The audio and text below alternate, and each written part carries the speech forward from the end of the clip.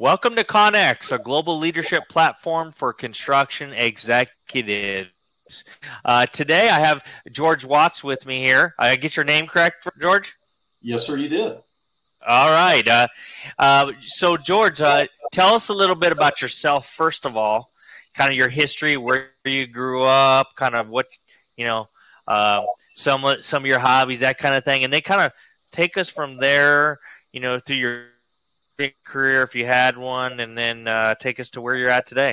Sure, be happy to. Thanks, Scott. So I'm a Dallas native, but I've lived all over. I went to college at UT Austin and Stephen F. Austin, and happen to be working on my master's right now at University of Oklahoma. I've been in the AECO, architecture, engineering, construction, and owners career for about 40 years now. I've got more than $7 billion in completed project value under my belt. And wow. within the I've been here for a long time. But within the industry, I was going to say you either got some immediate big projects, or you're old, one or the other. So, I'll let our listeners pick which one. Okay. But within the industry, I've served in a number of different roles, including real estate investment banking. I've been a general contractor. I served as president of a real estate development firm, and I've also been a business owner. In 2008, I started my own company, exclusively representing owners, and eventually my firm was acquired by an ENR-ranked company. And I planned to stay for 2 years, but eventually that turned into 7. And in early 2022, my friend Stephen Sachs invited me to come to work for SLS Consultants, which he founded. And since that day, I have never had so much fun at work. I've served on a number of boards of directors in the industry for different professional organizations. And I've had some white papers published here in the U.S. and also in Europe. I've written some magazine articles and a hardback book, plus another one which is going to come out in 2024. I'm a former triathlete and competitive cyclist. I've ridden the wow. Well, I'm not breaking any land speed records anymore, but one of the funnest things I ever did was I rode the 7 mountain stages of a bike race called La Tour de France. That's incredible. That must have been exciting. It was. It was also probably physically, without a doubt, it was the hardest thing I've ever done. But at any rate, just to conclude that portion of it, my dear wife, Sue, and I have 2 dogs and 4 grown kids with wonderful spouses and 2 grandsons so far. So was it more difficult to raise your children or your dogs? Well, I'll put it this way. Our grown children say that in their next life, they want to be a dog at our house. Well, the funny thing is I have, I replace my kids with animals too, and it seems to be working out much better. So, well, so tell us a little bit about kind of where you're at, kind of what the company looks like. And by the way, I'm also interested in when you work for yourself and then you go work with somebody else, some of the struggles there, but it sounds like you've worked that out to be beneficial for both parties. So can you tell us a little bit about what you're doing right now and the second part of that too? Sure, be happy to. So SLS Consultants are a relatively new company, founded only 4 years ago by my friend Stephen Sachs. And in that short time, we've been blessed with the good fortunes that come with intentional growth. Now we have offices in 4 states here in the U.S., and we plan to open an office in Europe in the near future. SLS we are an owner's program management firm, but we also offer other lines of service as well. Most of us at the company started our careers as general contractors. However, we eventually migrated over to the owner side of the equation for different reasons. But fundamentally, we believe that 4 essential attributes are needed to complete projects for our clients on time and on budget. The first of those is the ability to properly plan the project. The second of those is the technical knowledge that, frankly, can only come with enough real-world experience to know what right looks like. Thirdly, there's leadership skill, and I know we plan to talk a little bit more about that later on. And then fourth, but probably the most important, is total commitment to our client's best interest. And we're fortunate to be right in that sweet spot of we're the size of a company where we can focus on our client's best interest. Having been an owner of a business and sold that business to a large company, and I've worked for some large companies too. The thing about working at a large company is everybody works for IT or accounting or HR. And our company is small enough to where we have a good accounting, couple of good accounting people. We have a good IT person, but we're not overburdened with that. So if we generate a management report, or if we generate a periodic report on something, it's for our clients. Now, we have internal tracking tools, but one of the refreshing things about working for a business this size is we're not inundated with all those internal management reports that nobody reads. So anyway, that's one of the refreshing things about working for a small company. Well, it sounds like from what you said, you're doing something you like doing and you're good at. Well, thanks. It also helps that I work alongside people that I respect and I really like. So, so the core focus for the current business you're with, what's their primary? Is it owners reps? Is it something more than that? Yeah. So we actually do more than just represent owners in their major capital projects or programs. A program consists of many projects. So to kind of start big picture, we're focused on serving our clients by delivering predictable and proper outcomes. So when we represent our owners in their projects, fundamentally, we're stewards. They've entrusted us with something that's very precious and dear to them: their projects, their financial resources, their real estate, and their construction outcomes.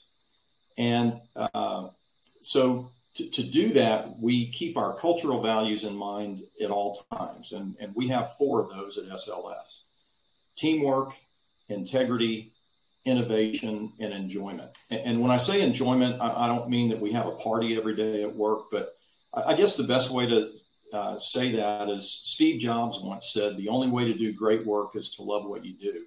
If you haven't found it yet, keep looking and don't settle. I love that. And look, the construction industry is really, really a difficult industry, probably more difficult now than certainly it was 40 years ago when I started in it. But in representing our owners, we guide the pre-construction process through construction and close out and turn over to owner. We also have another line of service that we call asset management, where we serve financial institutions, commercial real estate lenders, and equity investors.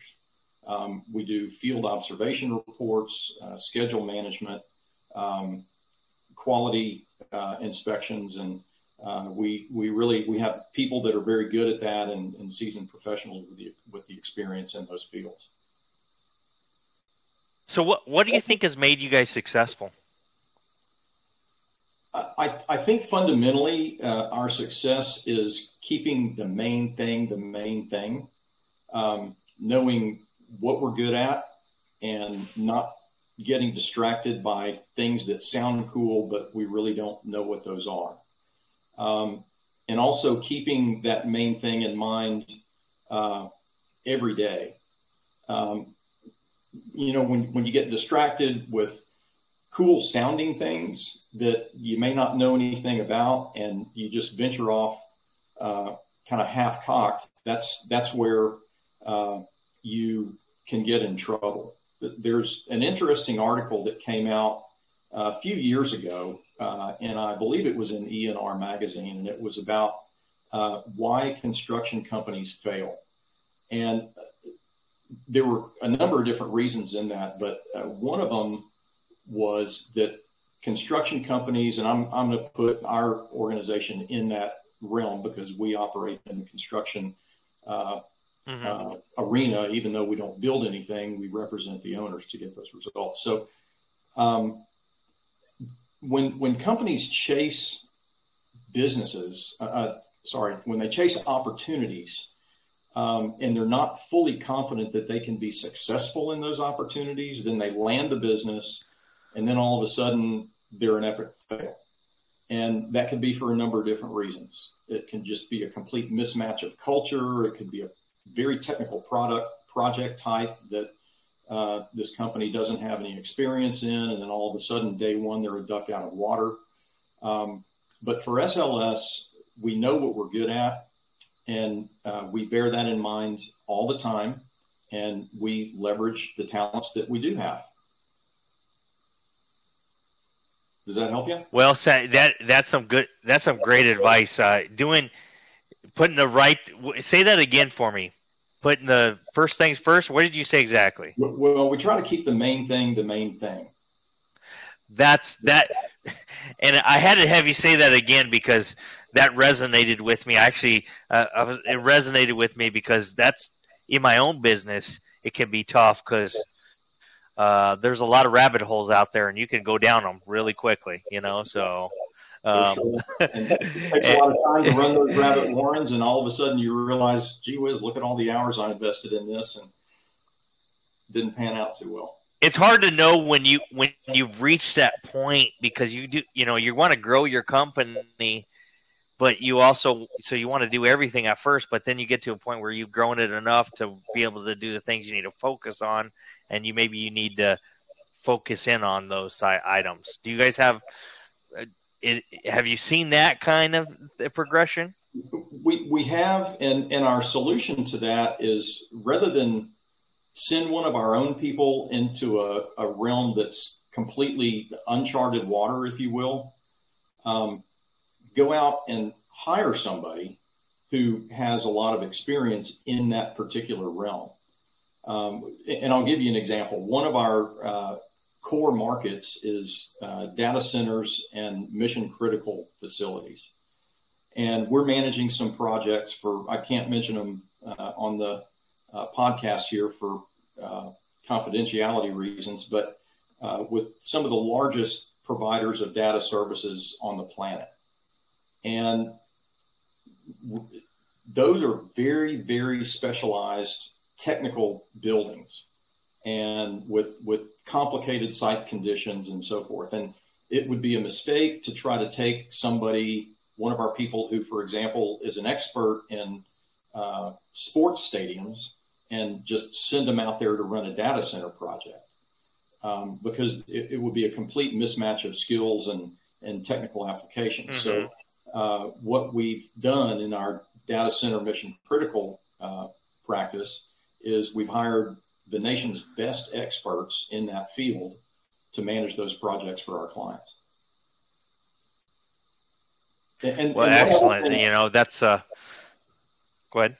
Sorry, I didn't mean to talk over you. One thing I wanted to add to that is what I've learned over the years is it's totally worth it to invest a little bit more in your people, in their compensation, so that you're hiring out of the top of the barrel, and that way, when you find that right person, compensation shouldn't be, sometimes it becomes a deal breaker, but as long as other things being equal, it shouldn't be a deal breaker, and it's well worth it to pay what somebody is truly worth in the marketplace. And it's incredible how pay, when I first started in the industry, it was, in my mind, that was the thing, and it was like the level of, what value you bring to the company or whatever. But then as I've gotten older, I've realized how important culture is. And you mentioned a lot of things about culture, about the company that you're involved with. There's a lot there that is far beyond how much you get in your bank account each week or biweekly. You want to talk about any of that stuff, culture related? Yeah, Scott, I think you said it all right there. That's such good stuff. Finding the right fit and the right spot for any individual in any work environment is, I would say, it's very rare. So many people are working at jobs that they don't enjoy in a work environment that's not conducive to their own personal well-being. And I want to talk a little bit about well-being later on. But those things that make a productive and I'm just going to say a happy workplace for that individual have everything to do with that individual's contribution to the organization, the quality of work, and also their own well-being. And you're right, and it's a combination of all that stuff. I wish it was as simple as one thing, but it's never one thing. It could be one thing to one of my gentlemen that works for me. One of his big things is the ability to bring his dog to work. He loves that, and it sounds so simple, but if you can make it work for your organization, you could really. And the other thing is we don't have a dress code at work because we don't have clients walking in the door. So that's huge to a lot of people, especially younger folks. Absolutely. And of course, the fundamental outcome of that is client satisfaction. If you have happy, productive people, then there's a much better chance of getting the clients the work product and the level of service that they need and deserve. So let's go on and change the thought process here and talk a little bit about, we've been talking about the company and kind of what you do. So let's talk about you as an individual. And I always absolutely love to ask these questions because I think you get great insight from people. Personally, what skills and abilities do you have that you believe have helped business? And I can tell just by our brief conversation here, you're a humble guy, but don't be humble. So you want to know events that have shaped my career? Is that kind of what we're talking about? No, more about like, what do you think the skills and abilities that you brought to the table and how you've obtained them have really helped you be successful? Is it technical? Is it those soft skills, that kind of thing? Sure. I would say three things. One, I'm a service-minded team player, and I'm told that I'm a good teacher. So that's number one. Number two, I bring 4 decades of experience to help our company's aspiring leaders navigate uncharted water and grow in their own careers. And I'm not saying I don't learn every day, because I do, but I've experienced a lot of things in my career, and I'm not going to say there's a lot that I've seen, and it takes a lot to knock me off center. I'm not surprised by very much. Mm-hmm. And then thirdly, I have a wide business network. Admittedly, I'm not a salesperson, and cold calling is not my number one skill. Although I do have a very long list of contacts over the years. My business basically has grown through word of mouth and repeat clients. So I'd say those are the 3 things that I bring to the table. So you kind of led into this a little bit before my previous question. If you had to, point out some key experiences you had, because I'm a big believer that wisdom doesn't come from education and wisdom doesn't come from experience. It becomes from a little bit of both, And I just kind of want to give from you, what kind of experiences you had that have brought to you a little wisdom and have taught you significant lessons in your life, either personally or professionally? Sure. Well, I've had a lot of good fortune over the years, and I've learned a lot from a lot of different people in a lot of situations. But I'm going to say that I've had really 4 mentors over my career, and I didn't get to pick any of them. But good, bad, or indifferent, each one of those people helped to shape me as a professional and also shape my career trajectory. I remember one of my early career mentors was kind of this absent-minded professor type, and he was a really smart guy, but he operated mostly in his own world, and he wasn't interested in teaching me or anybody else working under him. And I was hungry to learn, and I came into the office every day wanting to accomplish big things. You know, I've got this brand new college degree, and I'm young and hungry and want to learn and want to do things. Eventually, I just got tired of asking him what I needed to do because he'd give me these menial tasks that were completely meaningless.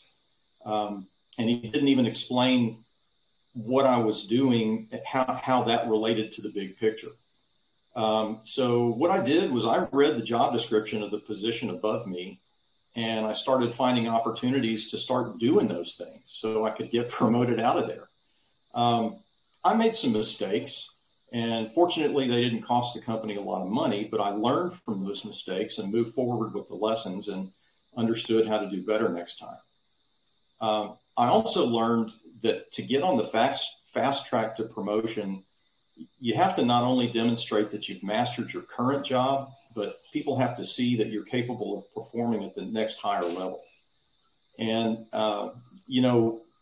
oftentimes people get promoted, but they're incompetent at that next higher level. And there's a book that came out in the 1960s called the Peter Principle that expands on that, but it's a management theorem that holds true every single day. But now, when I'm evaluating whether someone should be up for a promotion, I give them opportunities, stretch goals, if you will, to test whether it's a good match and prove that they're ready. And that way, they're more likely to be successful in their next role. From one truly great mentor, I learned that to be a true leader, you have to be able to inspire others. This individual inspired me for a lot of reasons, including his work ethic. But he also was a superb example of a person, high level of personal character every single moment of every day. He had an ability to work through problems and resolve conflicts, and his instincts about people were uncanny. He could motivate and inspire a lot of different types of people who were working under his authority. And he also knew how to make work fun. We worked hard, but we also laughed a lot. We traveled quite a bit. I traveled a lot in my career at that time. And he taught me about professional conduct in all situations. He used to say it's game time all the time. He taught me the best restaurants in the major cities around the U.S. and how to properly entertain business guests, how to order food, how to order wine. And that gentleman really helped me become a better professional.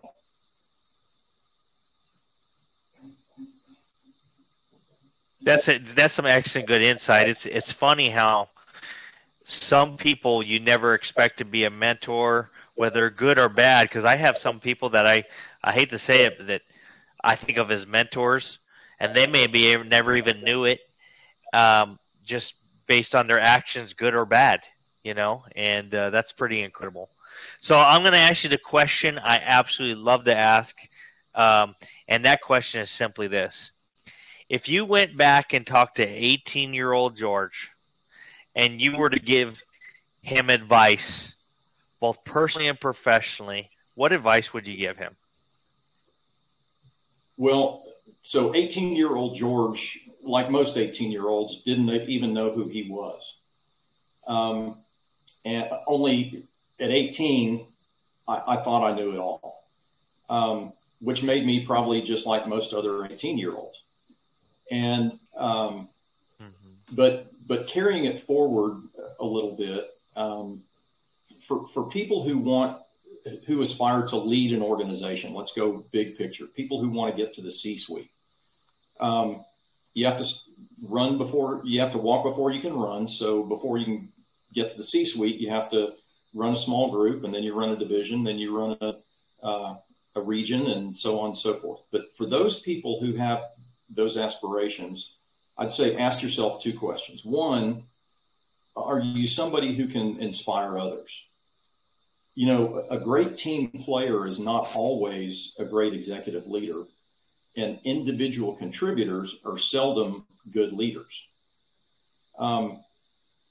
When I was a kid growing up in Dallas, I was a Dallas Cowboy fan, and, you know, talk to people these days, and you got people who love the Cowboys and people who don't. But if you look at the Dallas Cowboys over the past, well, since Jerry Jones bought the team, it really has been a great collection of individual contributors, but they don't play well as a team. And that right there is going to be the downfall, whether it's an NFL team or a business. So number one question, ask yourself, are you really somebody who's going to inspire other people? And number two, how are you going to prepare to show up as a powerful and impactful leader? I would say, number one, develop the muscles of resilience, as I call them. Get used to the environment where not everybody gets a medal. Sometimes the medal goes to the wrong person. Life's not always fair. In her book, Dare to Lead, Brene Brown deals with things in the workplace. Failure is something that everybody tries to avoid, not only for financial reasons, but we also don't want to sacrifice professional credibility. But when people make mistakes at work, the natural instinct is to defend themselves. But in reality, failure is how we all learn. And resilience means you have to learn how to lean into adversity and work through it with character.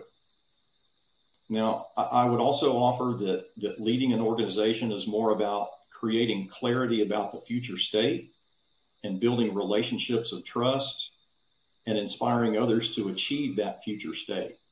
Well, how do you achieve those things? Well, first of all, the leader has to be visible, and they've got to be transparent. I know those are kind of contradictory terms, but stay with me on this. So you got to be visible, you got to be transparent, and you have to be empathetic every single step of the way. So here's how to create clarity, in my humble opinion. First, you ought to define what success looks like. The conditions of satisfaction, as we call them in construction. If you don't, everybody is going to get frustrated down the line because nobody understands what you're asking them to do or achieve or even why. If you're in new territory, it's okay to define success for a temporary period of time and then revise the plan as you go. But when things don't go as planned, you find the lesson and you invest that in your next step forward. And earlier I mentioned you build trust. Well, you do that by being visible. This is the visible part. People are only going to trust you if you're involved on a personal basis. You have to deliver results over and over and over again and support the team when they have a victory. It's the team's victory. The leader should not take credit for the team's work. Leaders should listen closely. And at the end of the day, your customers are going to tell you what they value. When your customers tell you they don't like something or this doesn't look right or this is not the right result, I would recommend processing that information as your customer is trying to tell you how to succeed. Don't get defensive. They're trying to help you and tell you what they do want. Inspiring people is a big one. That's probably the hardest, but I'm going to offer that it's probably the most important. So I talked a little bit about this before, but in order to attract the best talent in the industry, you have to understand the skills and attributes required for the job, as well as the unique needs and aspirations of that candidate. So what I've learned today at my station in my career and with candidates that I'm interviewing, millennials, Gen Z, the two biggest shifts in candidates are one, amplification of voice, and two, the change in the employee-employer relationship, not the contract, but the relationship. And this is where authenticity is going to give the leader a distinct advantage, not only with customers, but also with direct reports. I'm going to suggest probably the best way to penetrate a relationship and get to that point of trust is to be willing to be vulnerable first. If you're not authentic, you're wasting enormous intellectual capacity overcompensating and trying to be something that you're not. If you're willing to be vulnerable and put something on the table first, that other individual is much more likely to tear down the boundaries, and you can have a genuine dialogue. And one more thing, I know I'm talking too much here, but I want to offer one more thing. True leaders do. No, go ahead. Okay, thanks. So I feel that true leaders should not be executing technical work. Just because you can doesn't mean you should. Now, doing the work might be what got you to this point, but now that you're an executive leader, if you're executing, you're not creating or enabling others to master that activity. So to be resolute as an inclusive leader, solicit other people's voices. I see you. Invite them into the conference room by name. I hear you. Invite them to support or defend or challenge the proposal on the table. When you do that, everybody is invested in the solution. So that's kind of my little vignette on that topic. You say two things that I really hit home for me. One of them being is that when you make a mistake, you own it. We all make mistakes, and I think the greatest thing I've learned from great leaders is when they make a mistake, they own what they did wrong. And I have learned that in my own leadership style is that, and not just leadership style, whether it's at work or at home with my children, when you make a mistake, own it because they respect you and they realize, hey, you're a human too. And it's okay that you made a mistake, and it's okay for them to make mistakes, And the second thing I want to tell you is totally off conversation, but it was a joke somebody told me about the Dallas Cowboys Stadium. They always said, why did they enclose the Dallas Cowboys Stadium completely? And so God could look at his team. So I had to share that with you, and I'm sure you've heard that several different times. But in that spirit of fun, we're going to jump into our speed round. We have 8 different categories. We want you to rate you from 1 to 10, 10 being the most important, 1 being the least important. And they can all be 10s. But I'd like you to explain why you assign a specific number to a specific category. So are you ready? I'm ready. Okay. So let's start with scheduling. That's a 10. And you want me to say why? Okay, so scheduling is a 10 because your schedule is a management tool. It's a roadmap. It's going to tell you how to get from start to finish. And if you don't pay attention to your schedule, you're not going to know whether you're on the trail or off the trail. And when we start doing work out of sequence, then that's when we get in trouble and we get unintended outcomes, either schedule slippage or quality problems, or all kinds of, the waste of rework, and don't get me started on all the lean construction stuff. But anyways, those are some of the reasons scheduling is a 10. Estimating, well, that's also a 10. Estimating is just that. It's by definition, an estimate is going to be wrong. It's not going to be to the penny, but it should be close. Estimating that's your budget, basically. You're a financial steward, whether you're a general contractor or a designer or an owner's representative. You're a steward of that owner's dollar. So when the estimate is produced, it should have a very high level of confidence, and it should represent the probable cost. If at some point along the way the actual costs are off of the estimate, corrective action needs to be taken to bring that financial performance back into budget. The other thing for the estimators, I'm not an estimator. We have wonderful estimators within our company, by the way, but I've done enough cost estimating to know that, first of all, you don't want me to be your estimator. But number two, but I know how it's done, and I know what right looks like. So the thing about an estimate is sometimes they're wrong, but even those missed numbers represent a very valuable learning opportunity, not only for the estimator, but for the rest of the market and the team, if that makes sense. It does. It does. So the next two categories are contracts and contract administration.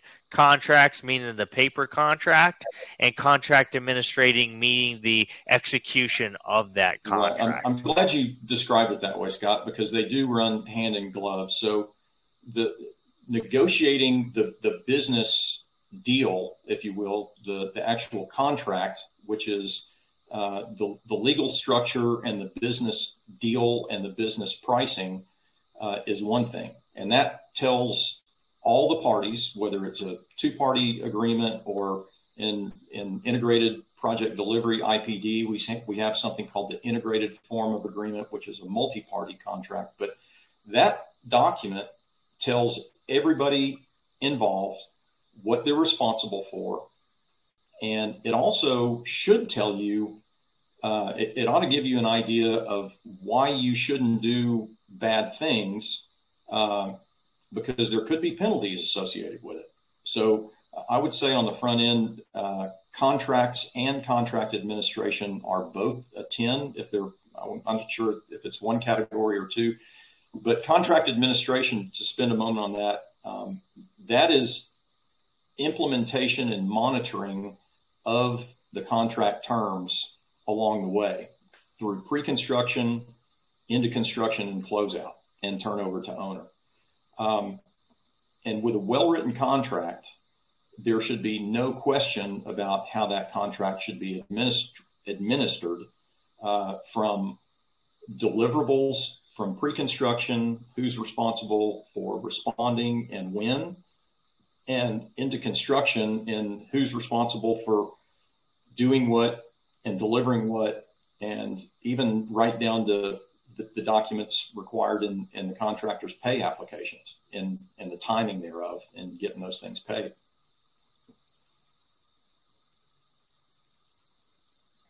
Great answers. Design.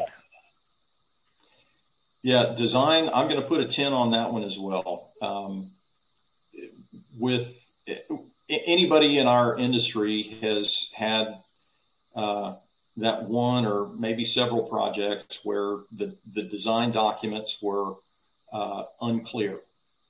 And when design documents are unclear, and you don't get the needed clarification, then the contractor is trying to figure out solutions on the fly. Now, having been a contractor, we all have to be impulsive sometimes in the field, and we have to do things. And sometimes the question is so fundamental, you may not need that formal RFI and response.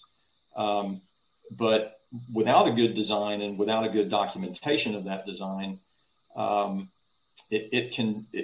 project can go sideways really, really quickly.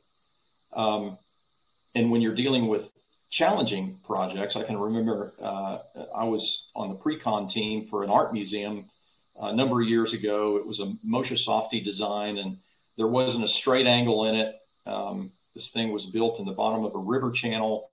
Beautiful, beautiful project, but there were so many factors at work there that any designer and any builder would say, avoid a round building with a round roof, and we're building in the bottom of the river channel. But at the end of the day, with the design partners and the construction partners at the table, that design worked, and it worked very well.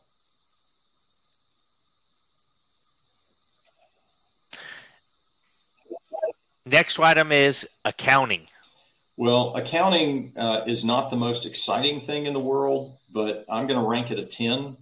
And I'm thankful that there are people who are good at accounting, because without keeping all the the debits and credits and P&Ls and numbers together in the financial record of the job, there's no way to tell whether the job is financially performing as it should, and whether it made money or lost money, or is on budget or over budget or under budget. That sounds pretty simplistic, but without accounting, there would be no measure of the financial performance of the job. Business development. Oh boy. Well, that's a 10 also. Business development is, that's the coal that stokes the furnace of the whole engine that's pulling the company. If you're not developing new business, either with new jobs, new projects with existing clients, or winning new work with new clients, then your business is on a trajectory to probably land hard pretty soon. So without business development, any company is not going to do very well. And last but not least, leadership. Well, we talked about leadership quite a bit before, and there's no need to rehash it, but I'm going to say that leadership is a 10 for all the reasons that we previously discussed today. So, well, thank you, George, for your insight. Go ahead. Well, I was just going to say, so it's to me, all of those categories are a 10. I know that probably sounds like a cop-out, but they're all truly needed in order to properly manage project risks, and I'm going to say even a company, if you have any hope of achieving, predictable results. But I would be interested if anybody has a perspective that says that one or more of those are less than a 10. I'd sure be interested to hear that perspective. What's interesting about, and the reason I ask these questions is because I stole it from some, news television show, the Speed Round. But truly, I like to understand how different roles see different ways. Like, if you're in an owner's rep role, how do you look at it different than maybe a general contractor or a designer? And it's incredible over the time I've done this about how numbers are different and how people see things based on their experience level. Do you have any comments on that? Well, I think, again, you said it beautifully that depending on a person's role and their experience, they're liable to have a slightly different perspective. Certainly, contractors are going to see things through a different lens than a designer will, and an owner's rep and certainly an auditor will see things through a different lens than the contractor does. So that makes a lot of sense to me. I appreciate you offering that. Well, George, I want to thank you for your perspective. I want to thank you for your time. And I want to thank you for the great podcast. You had a lot of great information down. I actually take notes during these typically because I use them for myself, selfishly, So, but there's so much great input you have. And as I like to always say is I want to give you the last word. Well, we've talked about a lot of really great things here. I hope our listeners have seen and heard some things that are helpful to them. And Scott, I want to express my appreciation for you having me on, and I hope we can have a visit again sometime. Great podcast, great guest. Join us next week for another Connex podcast.